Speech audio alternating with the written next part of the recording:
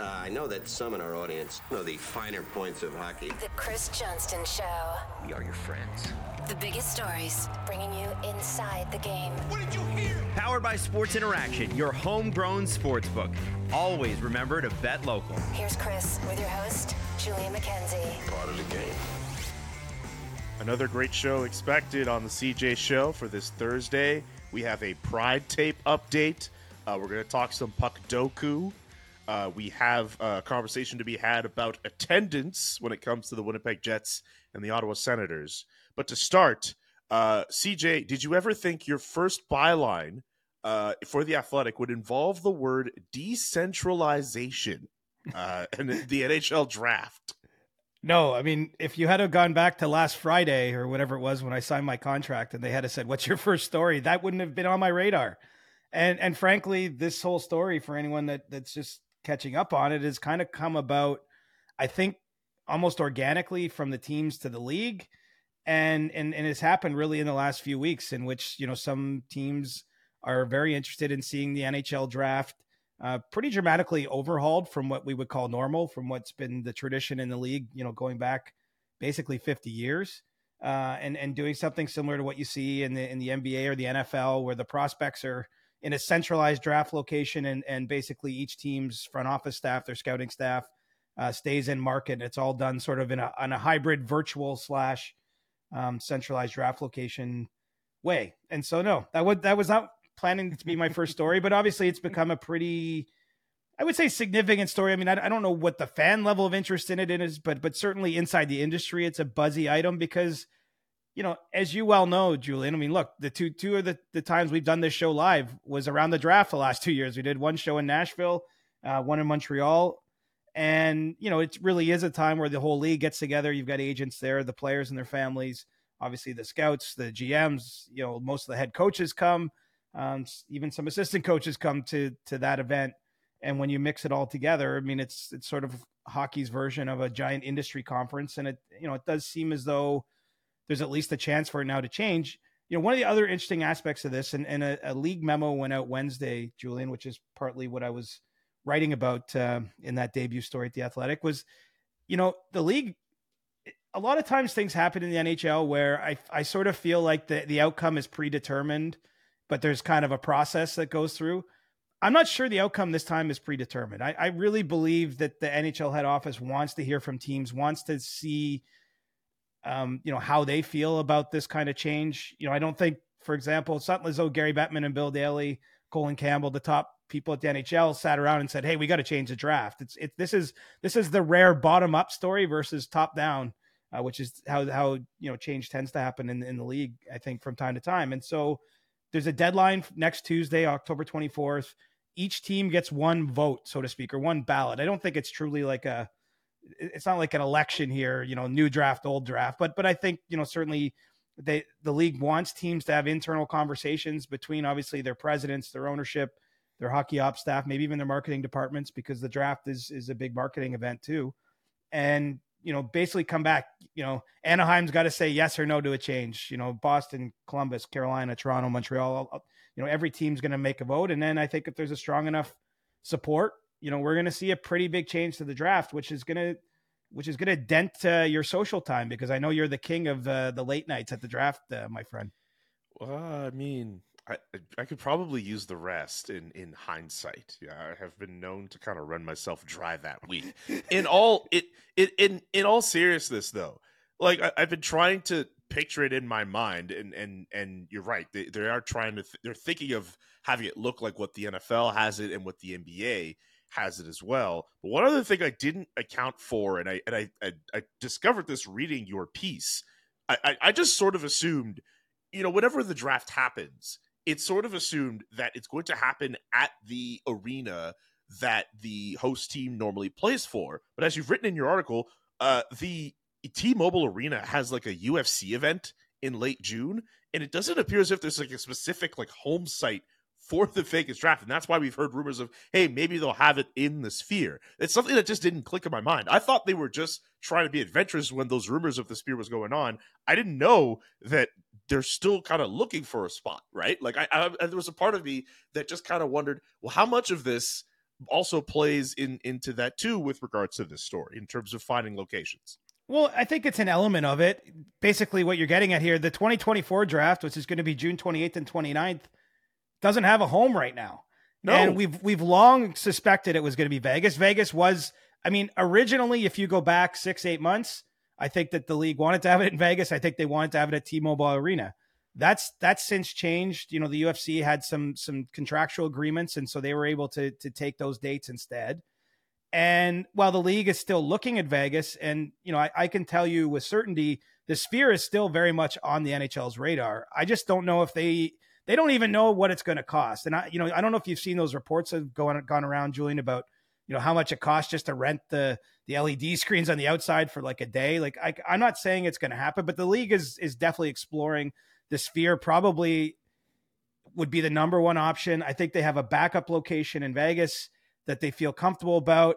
I've actually heard too that there's 2 other cities in addition to Vegas that have backup options for the league. You know, I've heard one of them could be Montreal actually. And so I think the point is there are places to take the 2024 draft. I don't actually think we need to worry about that one so much. I can't tell you where it's going to be. Obviously the people in charge of making those decisions don't yet know where it's going to be. But certainly I think that there are places that they could, in a pretty short order, you know, get all the hotel bookings and do everything they need and have the draft in June, at the end of June, in one of those places. Really, the discussion that's happening now is probably for 2025. Now, it's not to say that that's the weird part. In the league memo, they did leave open a small crack that said, hey, that we could use this right away starting this year. But I think that the conversation is more focused on 2025. And so how weird will that be if we know that there's going to be a change and we're going to the sort of final ever on-site draft or in-arena draft, or however you want to call it, where you have all the 32 team tables on the draft floor and you have the broadcast rights holders, you know, Elliot Friedman, whoever it is, saying like, oh, we've got the assistant GM from this team and this team walking to Central Registry. There's going to be a trade. I mean, it's like, basically, I think that model is on the clock, and it makes me feel a little nostalgic personally. Like, I don't think a fan necessarily cares about this, because if you experience this event on TV, I don't know that it's going to look all that different, really. Like, I don't think it's going to change much for the at-home experience. But on the ground, certainly it's different. And I think I've been to, I don't know, 15 drafts or something in my day, maybe even a bit more than that. So it's kind of weird to imagine that it's going to change. But I will say, I don't think the TV product at the draft is all that great, if I'm going to be honest. I've certainly heard that from people that don't get to go. And so I do think that there's a chance to maybe modernize everything to try to reimagine how this is presented and packaged. And so, you know, let's face it, everything evolves and changes. And you know, I can't say for sure how this is going to go. That's the other part, is I reached out to, you know, a bunch of people who work for teams and front offices yesterday. And I really got a lot of split kind of ideas. Like, there's a lot of pros and cons, right? We can run through them pretty quickly.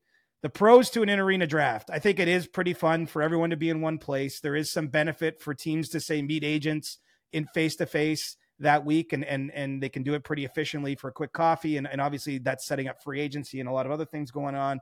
They can meet with the draft prospects themselves. A lot of times teams in the day or two before the draft will actually meet face-to-face again with the prospects, introduce, say, the player they think they're going to take to their owner, things like that. You know, there is the entertainment factor. There's the fact that it's pretty cool to be in one city. I mean, just think of the people that work for teams that attend the draft every year. Like, if you're a hardcore hockey fan, you could have went to Nashville and just like looked around and saw Steve Yzerman, Joe Sakic, you know, Marty St. Louis, like all kind. We could go down Bill the list. Daly walking the streets, right? Wow, and see Julian McKenzie at 3 a.m. at Tootsie's. I mean, like, you could see it all in one fell swoop. Well, they close at 2, and if we're at that time, that means a whole bunch of other people will have been at Tootsie's, and police will be leading us all out because they're trying to get us out of there. Fair enough, but you know what I mean. May or may not have happened. So those are the pros of it. Those are the pros of an in-person draft. It's like you get all that, and that's kind of cool. The cons are it is exorbitant cost-wise for these teams. I mean, teams send 30, 40, 50 people to the draft. Obviously, there's jacked up rates because there's a big event in town. All the hotels are booked at that time. It's fairly inefficient to have that many people traveling around, especially since it's going to be June 30th, the day after the draft, and everyone's going to be scrambling back to get to their markets. It's the day before free agency. That's when a lot of work should be getting done in terms of signing free agents that when the bells chimes on July 1st. I heard from a few people that work for teams that the floor itself, they don't feel is the best work environment, that it's loud. It's kind of, there's a lot of people in your business that I talked to 3 different people who work for teams who said that they liked it better during those 2 pandemic drafts, 2020 and 2021, where they were basically had the relative privacy of their own war room, where they could be making calls in terms of facilitating trades and things of that nature. And, instead of having everybody kind of in their business. So there's pros and cons there. It's going to be interesting to see, basically what the teams respond. I think that's where we're at, and they only have until next Tuesday. So this is going to be, I think, a front burner issue, one you're going to hear more talk about. And this is in my wheelhouse, man. It involves league memos and minutia and all this stuff. But this is where I shine, down in the mud. What about prospects? Like, I mean, if I'm a prospect, like, what if it's going to go to this route where it's going to look like the NBA or the NFL? What's stopping a prospect from saying, well, you know what, like, if I only get to I guess some would still want to go to that venue, but if it's not going to have as many people there, what's stopping me from just staying home? And like what we see on NFL broadcasts, where we just have the entire family in my living room, and then we get the phone call, and then you pull out whatever hat or whatever jersey, and you get to experience it that way. Like, what's stopping them from doing that? I don't know if there's anything stopping them. Certainly what the league is contemplating right now, though, is having all the prospects in one place, basically creating the same experience they would get. I mean, they can have their families there. I should be clear, even though most teams, the large portion of the team's front office stays in their own market, there'd be at least 1 or 2 representatives from every team there, plus, Gary Bettman. And I think what's stopping you is you still get your moment on stage on national TV, right?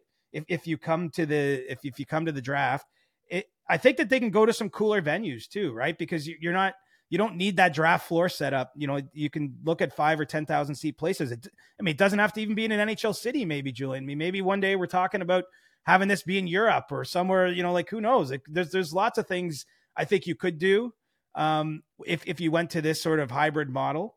And, so you still get called to the stage. You get to shake the commissioner's hand. There would be a representative from the team there to probably hand you a jersey and a hat, and you get your photo op, and then you do your media on site, and then you probably fly to the city, within a day or so of when you got drafted. I don't think that actually, to me, that experience isn't, I'm guessing, look, I've never been drafted, but I don't think that's that much worse or different than what a player would get now. You're still realizing your dream. You still get, especially if you're a top prospect going in the first round, you still get kind of your 10 minutes in the sun there. And, and you get all the hustle bustle that comes after being drafted, the interviews, the broadcast rights, the in-house stuff. So I think from the prospect end, it would work well. I have to tell you, just my gut feeling, I think this is where we're going to this model. Just the idea of sending like 50 people from 32 teams to one city is, again, as cool as it's been. And I know this is part of this other part, right? This is unique. This is unique to the NHL. Like, the other drafts don't happen this way. This is one thing I think that works pretty well, and that, has been sort of part of NHL history, but it's not the most efficient use of money and resources, if we're being honest, time as well. That's fair. As long as the product is entertaining, we're big on trying to make I'll make anything to do with the NHL just more entertaining. And for what it's worth, the NFL, even if sometimes it does run a little long, it can be entertaining. But I think a lot of it has to do with teams moving picks around and just some of that presentation. So if the NHL is trying to copy either the NBA or the NFL, I kind of hope they copy the NFL style, because I just kind of like the presentation. I love seeing whichever venue they're at, the fans are kind of taking that floor space, and they're all being rabid and booing the commissioner and enjoying themselves. I would love to see it a little bit closer to that than the NBA. Right. And the other thing you could do, right, in your own market, especially the teams with picks at the high end, I think there's more you could be doing at home. If the draft isn't really just in one place, I think you could have some sort of party aspect at home a little better. Maybe even, like, I don't know, if the draft is in New York, say, to start, and the first overall pick somewhere close, maybe you fly that prospect in that night and bring them to the party. Like, I don't know. There's probably things you could do that it opens up opportunities, maybe is shifting the model. And that's why we're where we are. These teams want this. The question is it enough teams to force a change right now? Last thing I'll just ask is, I wonder what that means for us as media scribes. Are you worried that this format will probably mean you won't get to go, or outlets will find a way to say, you know what, if all these teams are not going to send their personnel, maybe it doesn't make sense that we send more journalists to cover it. Well, I think that would be the outcome. I mean, I can't right now. The draft might be the event that draws the most number of different reporters. Because over the years, the Stanley Cup has got to a point. Obviously, there's national writers there, and then the writers that cover the local teams. But you don't get a lot of what I would call neutral writers at that event. For example, you don't necessarily see a writer there from Minnesota when it's a Vegas, Florida final, or Buffalo, or what have you. Whereas in past times that was the way. The All-Star game, as much as I love the event and things around it, doesn't necessarily get the same level of coverage. Like the draft probably is where you basically get most writers and from every single market, right? And so, yeah, that's probably going by the wayside. So I would recommend, Julian, as much as you've burned the midnight oil in 2022 and 2023, save your energy for 2024, because this could be the last one. And likely headed to Vegas, but even there's an outside chance we're going back to your hometown of Montreal, which I'm guessing you wouldn't mind if that ever came to pass, but likely Vegas. I would love a Vegas draft. I would love a Montreal draft. Truth be told, I would love a draft anywhere. Just getting the opportunity to travel as a young reporter, still getting their feet wet in terms of beat coverage, and just being on my own in the NHL world, I will take any experience and enjoy it to the full extent, because life is short. Why the hell not? That's how I see it. Absolutely. Anyway. We're going to get to You Can Bet That. We're going to get to some of the other topics we mentioned up top, including an update when it comes to the Pride tape fiasco. It's all part of the game. Yeah, I just gotta go hard. Welcome to You Can Bet That with David Bastel. Remember to hit up sportsinteraction.com/SDPN for all of your gaming needs.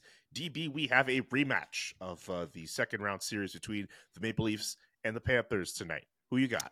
Yeah, both of these teams obviously had this day circled because it is a rematch from last year. And it seems like the Leafs, they almost have this Florida postseason thing. If it's not the Lightning, it's the Panthers and vice versa. So let's look at this game for a second. And I found something interesting that I wanted to throw you guys before we talk about this. So the over-under is at 7 goals, which is in betting terms quite high, because usually you get games at 5.5, 6.5, but they've lifted this to 7. And the thing is, CJ, the last 7 games between these two teams, hard to believe, but they've all fallen to the under. Are you going to get with that trend, or are you thinking something else? I'm thinking over, honestly. I mean, early in the season, I'm looking around the league. You see some crooked number games through Toronto's first 3 games of the season. They're 13-4, 13 against. So there's been a lot of goals going in at both ends. And really the Panthers and Leafs are 2 pretty high octane offensive teams. Toronto's top players were called out a little bit after their loss Monday against Chicago. So to me, I put that all in a stew, and I'm thinking that this will be a game. I don't see a 1-0, 2-1 kind of defensive style game. I think it'll be pretty free flowing and a lot of pucks going in the net. Yeah, CJ's got a point. It's still early in the season, so let the goals flow. And remember to hit up sportsinteraction.com/SDPN for all the best odds before game, in game, and the best props. sportsinteraction.com/SDPN. Thank you, DB. Thanks, guys. This episode of The Chris Johnston Show is brought to you by Shopify. If you could trade a bench warmer for the GOAT, you'd do it, right? Get your business a game-changing pickup by choosing the commerce platform with the internet's best converting checkout. That's Shopify. Shopify is the commerce platform revolutionizing millions of businesses worldwide. Whether you're a garage entrepreneur or IPO ready, Shopify is the only tool you need to start, run, and grow your business without the struggle. So whether you're selling signed sneakers or offering official outfielders outfits, whether through the in-person POS system or through the all-in-one e-commerce platform, you're covered. And once you've reached your audience, Shopify has the internet's best converting checkout to help you turn them from browsers to buyers. What I love about Shopify is how no matter how big you want to grow, Shopify gives you everything you need to take control and take your business to the next level. Shopify also powers 10% of all e-commerce in the United States, and being a truly global force, it powers Allbirds, Rothy's, Brooklinen, and millions of other entrepreneurs of every size across 170 countries. Plus, Shopify's award-winning help is there to support your success every step of the way. This is Possibility, powered by Shopify. Sign up for a $1 per month trial period at shopify.com/Johnston, all lowercase. Shopify.com/Johnston to take your business to the next level today. Shopify.com/Johnston. CJ, an early storyline that has been materializing is attendance. And two Canadian markets have kind of popped up when it comes to this topic. The Canada Life Center in Winnipeg. It was reported they had about 11,000, over 11,000 in attendance. And that was for the Kings-Jets game, the Pierre-Luc Dubois return game for the former Winnipeg Jet and also former Columbus Blue Jacket. And then on Wednesday night... they didn't sell out their home opener either in Winnipeg. So. That's wild. That's wild that that's going on. And in Ottawa on Wednesday, over 15,000 for the Senators Capitals game. I didn't expect those numbers so early in the year. Why are we at this point? I mean, that's a $1 billion question, not even just $1 million question. But I'll tell you the first thing that comes to mind. Tickets are expensive, but do you know what else is expensive? What? Your groceries, your hydro bill, your rent or housing costs. I mean, if you have to travel anywhere, I mean, anyone who's doing anything in today's day and age is probably feeling it to various degrees or noticing what's gone on. And so I think that like, we can't even get into this conversation without just calling that out right off the bat. I mean, life is freaking expensive right now. And I think, unfortunately, a lot of people are feeling some pain. And so what would be the first thing you cut back?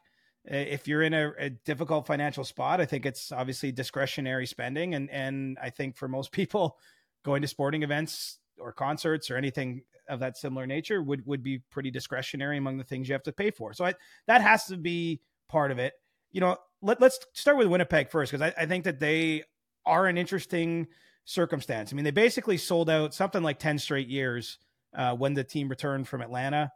Tremendous support in that market. I don't know that the support has changed, but certainly since the pandemic restrictions were lifted and you could start having full buildings again, the Jets just have never got their fans back to full buildings on a regular basis. And, you know, some of this is that they have a smaller corporate base than most teams in terms of season tickets. I think the Jets have something like 15% of their tickets swallowed up by corporate buys. Whereas, you know, other NHL markets, it's 50, 60%, depending on the market. And so they have to sell more tickets, obviously, to everyday people, to fans going to games.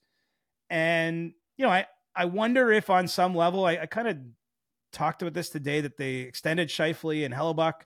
You know, certainly they wanted to keep the players. That's first and foremost. But I wonder if the fact that they've had a little more trouble in their marketplace generating ticket revenue and filling the building, you know, plays into the idea that you're not rebuilding, that you're not going to trade away players like that, and that you should instead sign them and do everything you can to go all in and have it create a, you know, competitive team this season. I mean, it seems to me that that's what's gone on there. And, you know, Winnipeg is a smallest market in the league.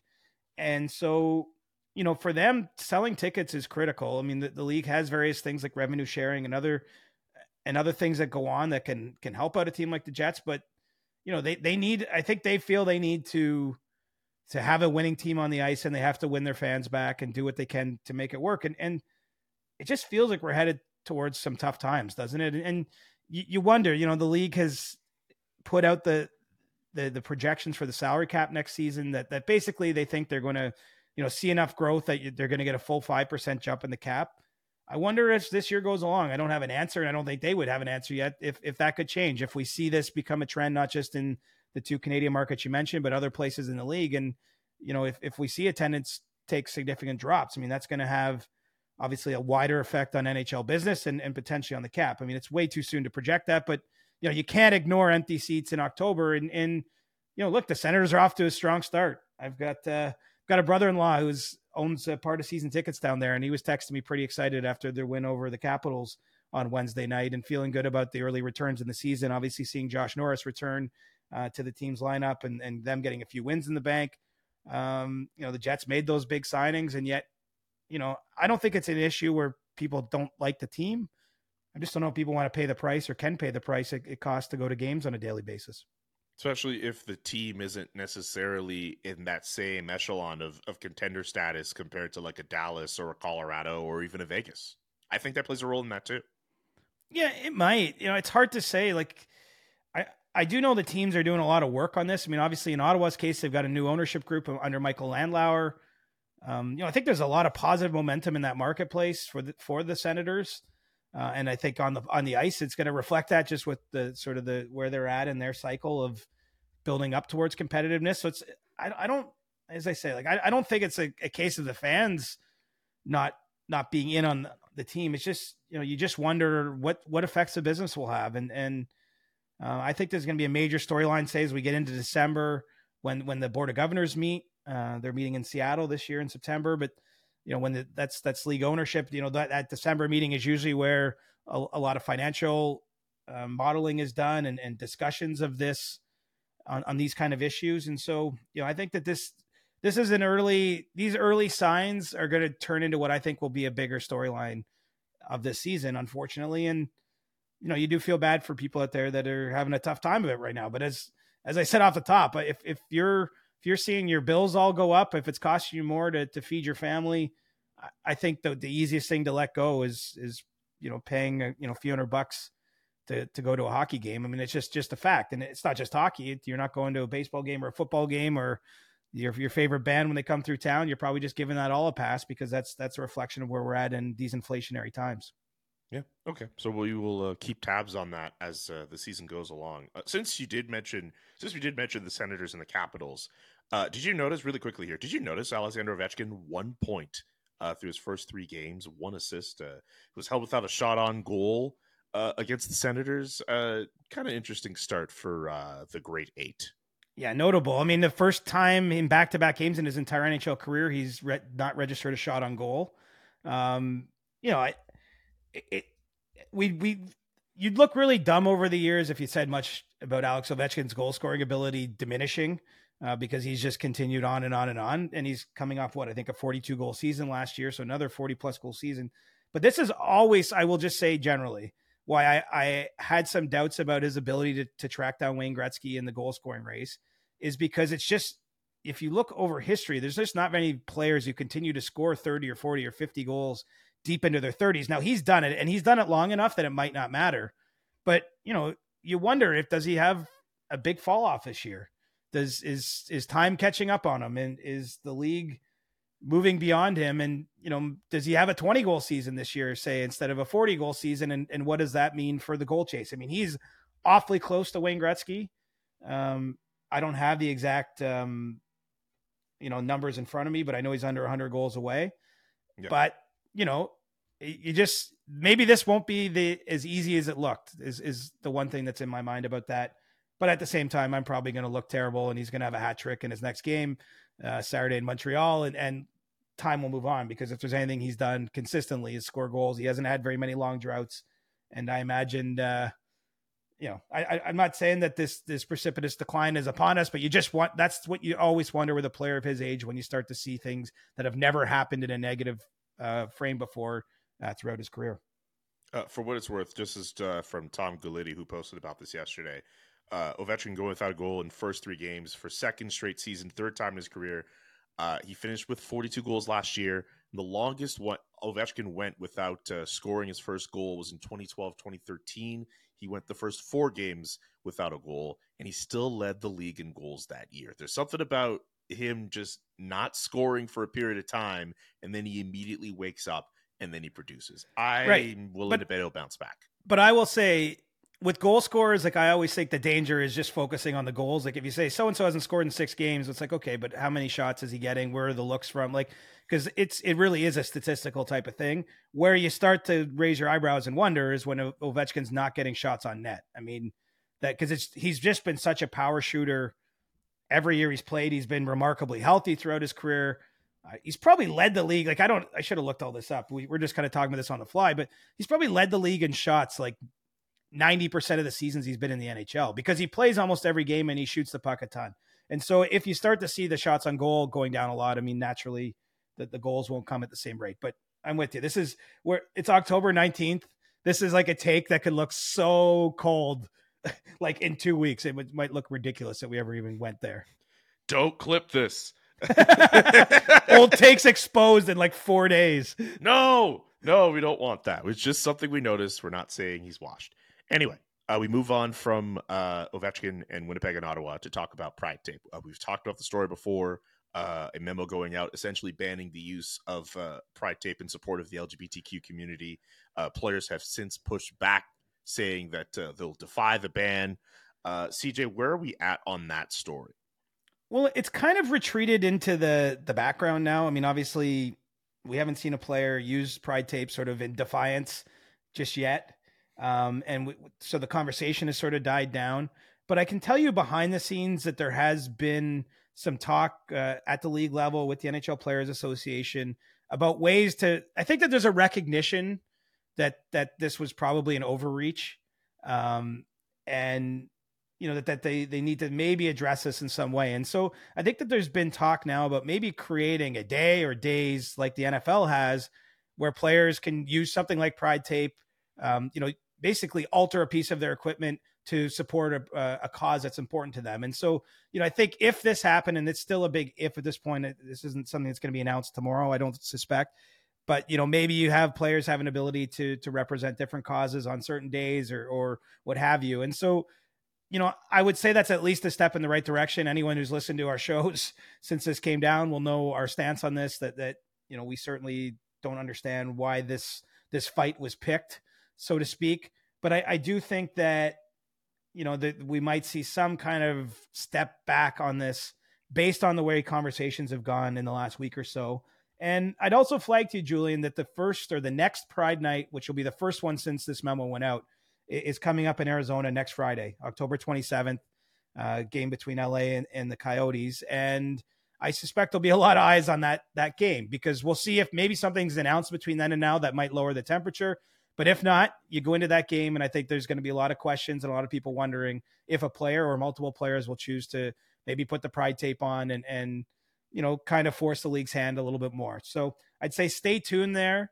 I actually since had another conversation with Brian Burke since we recorded the last show, and he made it clear to me, because I think our show created some waves for him. He's not encouraging any civil disobedience out there. He's not actually asking the players to rise up and all that. I think that he's still hopeful that there's going to be a way that this can sort of be resolved more peacefully or more logically, I guess. Those are my words, not his. But let's see where this goes. I definitely feel, even though it's got sort of died off as a hot button issue, but it's still being discussed in the background. I think we're still going to see something change. Just my hunch. By the way, be sure to check out Brian Burke on the latest episode of Agent Provocateur. Yeah, it was excellent. Alan Walsh. Good episode there. By the sounds of it, it seems like the NHL wants to do something similar to what the NFL has with My Cause, My Cleats, basically where players can, dress up their cleats in support of whatever foundation they would choose. I don't think that's a bad idea. That sounds like a cool thing to do, and it allows players to express themselves. Obviously, if it's something that they implement soon, the first thing we're going to think of is, oh, you only did this because you got all that nasty pushback on the memo and all of those players did what they did. On its own, I think it's a good idea, but I think people are going to recognize the fact that this happened because of the events of the last few months. Sure. Yeah. I mean, look, I'm not telling you can't criticize the league for ever bringing this to become an issue, but I think that there's a recognition that it probably, I don't sense that they're fully digging in and saying like, no, this is done. This is over. Case closed. Let's not, there's discussions happening. And I think, look, I think that there's 320 different cause nights that teams are going to hold this year. No, 250 cause nights, 32 teams. So this is, we haven't heard the end of this, I guess is all I'm saying. It was ill-conceived. As I don't need to repeat too much what we've already been over, but like it was ill-conceived. It didn't work. And I think that there's a recognition that it has to be readdressed in some way, shape, or form. We'll just have to see how that shakes out. Okay. Before we get to stick taps, Puck Doku, our competition, my man, involving Puck Doku. Shout out Taylor Dixon from Puck Doku. Underway as of yesterday. I tried out your Puck Doku board Very well done. I recognized the theme right away. Did you? Right away. There was no like literally like I was about to go to bed and I just wanted to look at it before I went to sleep and I saw the teams. Los Angeles. I don't remember where they are on the Y and the X axis, but Los Angeles, Carolina, Washington, Philadelphia. Those were the teams among the categories on the Puckdoku board. Sorry, English. It was very obvious. It was very obvious. Your Coburg friend, we'll say here. That was the theme here. Justin Williams, Mr. Game 7 himself. Yeah, I mean, Very obvious. I'm excited for you to do this now because when you actually have to sit down and figure out what your board's going to be, like it's not as easy as you think. Like you can start and be like, I guess you have to decide what you want to achieve, or if you just want to pick a bunch of teams because you might have a connection to those teams. Like some might have expected, I've covered the Leafs for so long. Some might have expected to see the Leafs on my board just because it's a team I've covered.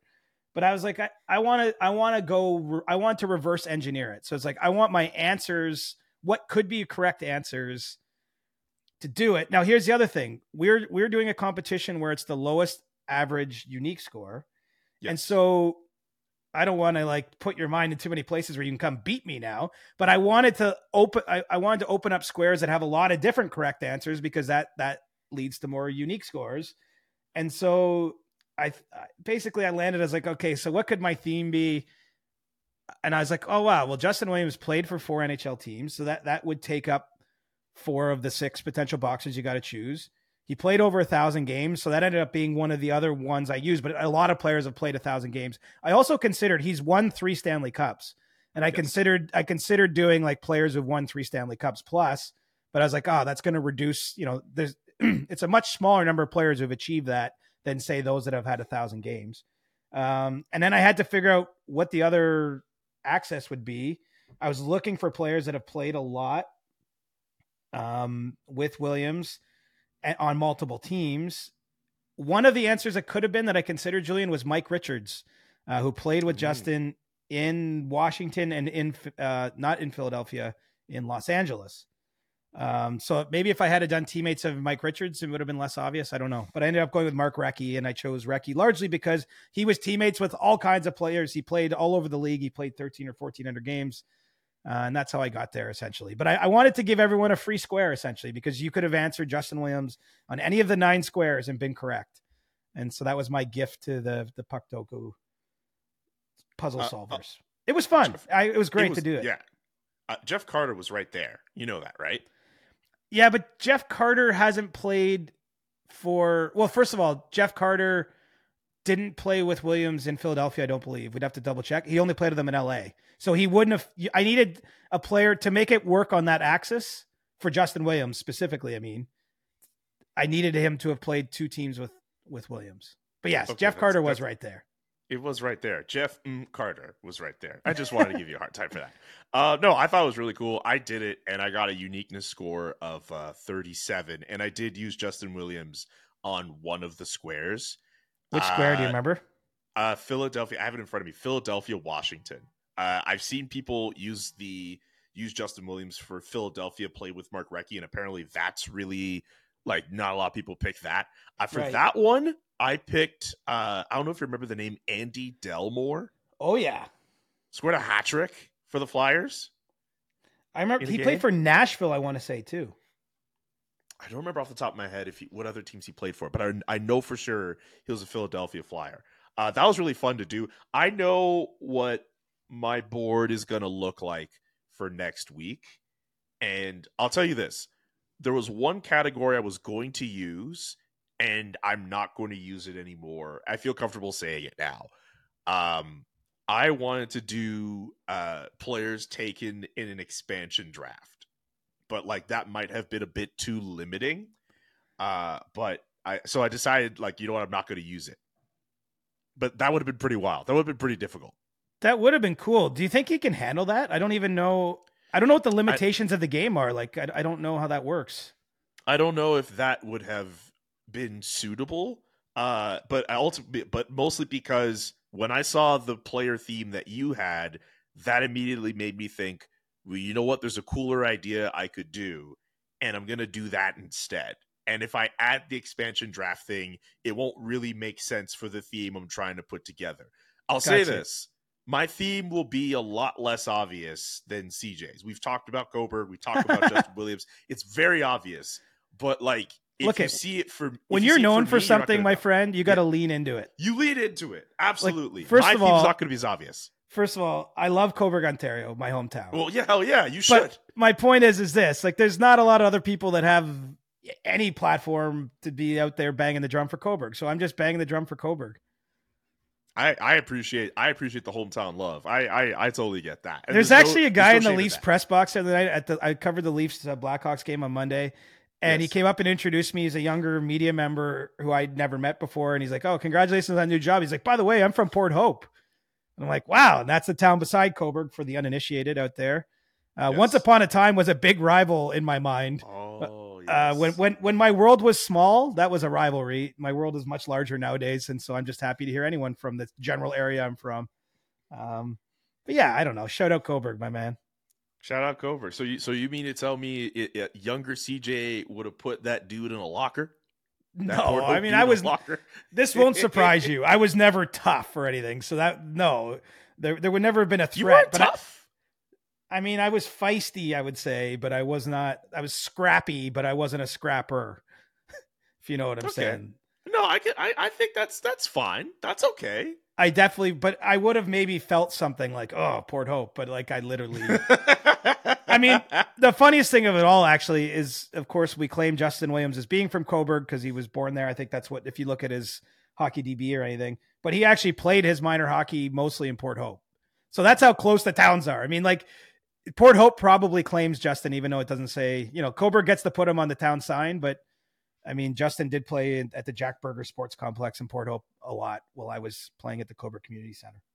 We still need that live show in Coburg, man. We do. I think it's going to happen. Yeah. I think it's going to. I don't know if anyone will be there, but it's going to happen. No, people would show up. You think? People would show up. I think people would show up. I still think we can do it in my dad's backyard. I would love to do that. That would be hilarious. But I was, again, just with Puck Doku. Fun time. Great job, Siege. And I hope people enjoy my board when it comes out next Wednesday. And let's see if we can get that uniqueness score to the low. You know what I'm saying? Anyway, we've gone through as many topics as we can go through. Unless there was something else you wanted to add, we can get to stick taps. No, let's go to your stick tap, my friend. So my stick tap for this week goes to Philadelphia Flyers forward Sean Couturier. He scored on a penalty shot this week. It was a really sick move. It was also his first goal in nearly 2 years. He's been battling a series of injuries in that time. So I just wanted to just give him a stick tap for the fact that he's been able to return back to play. And he seems like he's healthy. When he's at his best, he's one of the best defensive forwards in the game. Obviously not on a Patrice Bergeron level, but very underrated in his skill set. So I just wanted to shout out Sean Couturier and give him my stick tap for this week. I'm copying your homework today, Julian, because I'll give mine to Josh Norris. Also returning from significant injury for Ottawa, making a healthy and happy return on Wednesday night against the Capitals. Happy to see you back too. Lots of players. I mean, look, we'll probably be giving a stick tack down the line to Kirby Dach, who, it was revealed this week is out for the season with a significant knee injury in Montreal.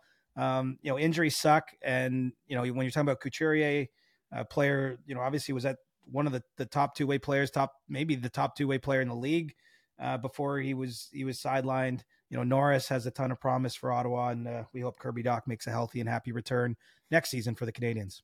Absolutely. Also, we don't normally do honorable mentions. I'll do an honorable mention here. Matthew Phillips of the Washington Capitals scoring his first NHL goal against the team that drafted him and then give him a proper chance in the Calgary Flames. Gets a goal and assist and a win in shootout for the Caps over the Flames earlier this week. I'll give him a stick tap, an honorary mention, which we don't normally do, but I felt this moment was appropriate to do. Yeah, and he got a cool reaction in the Capitals dressing room after the game. I don't know if you saw the vid that their social team put out, but pretty neat moment for him. And I like this time of year too, because you're getting like first NHL goals, right? You're getting debuts and things like that. Leo Carlsson making his debut for Anaheim on Thursday. Lots going on around the league. So this is a fun time of year, bud, and I hope you're keeping well out there.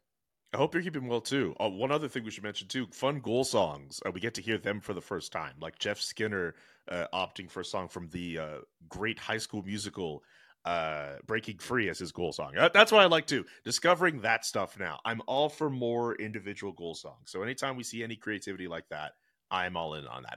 It's a fun time. Everything's still new. Everything's still fresh to us. There's been too much goal song discussion in Toronto, so I'm sitting that one out. That's very fair. That is very fair. Keep the discussion going on our Discord, whether you are in the podcast talk chat or in the questions chat, especially in the questions chat, because the Monday episode will be taking in questions for Ask CJ. So whether you're on Discord or whether you're on Twitter, well, while it's still free, send us questions with the hashtag Ask CJ, and we'll get to as many as we can on the Monday show. Subscribe to our platforms. On Twitter, as long as it's still, who knows what will happen? Get your mind out of the gutter. It's still free and it's still awesome. It's still free for now. We'll see how it goes. Anyway, subscribe to our podcast as well. We'll be back on Monday. For CJ, I'm Julian. So long and peace. The Chris Johnston Show. Powered by Sports Interaction, your homegrown sportsbook. Always remember to bet local. Inside the Game, twice a week. Follow Chris on Twitter @ReporterChris. And follow Julian McKenzie @JK McKenzie. The Chris Johnston Show.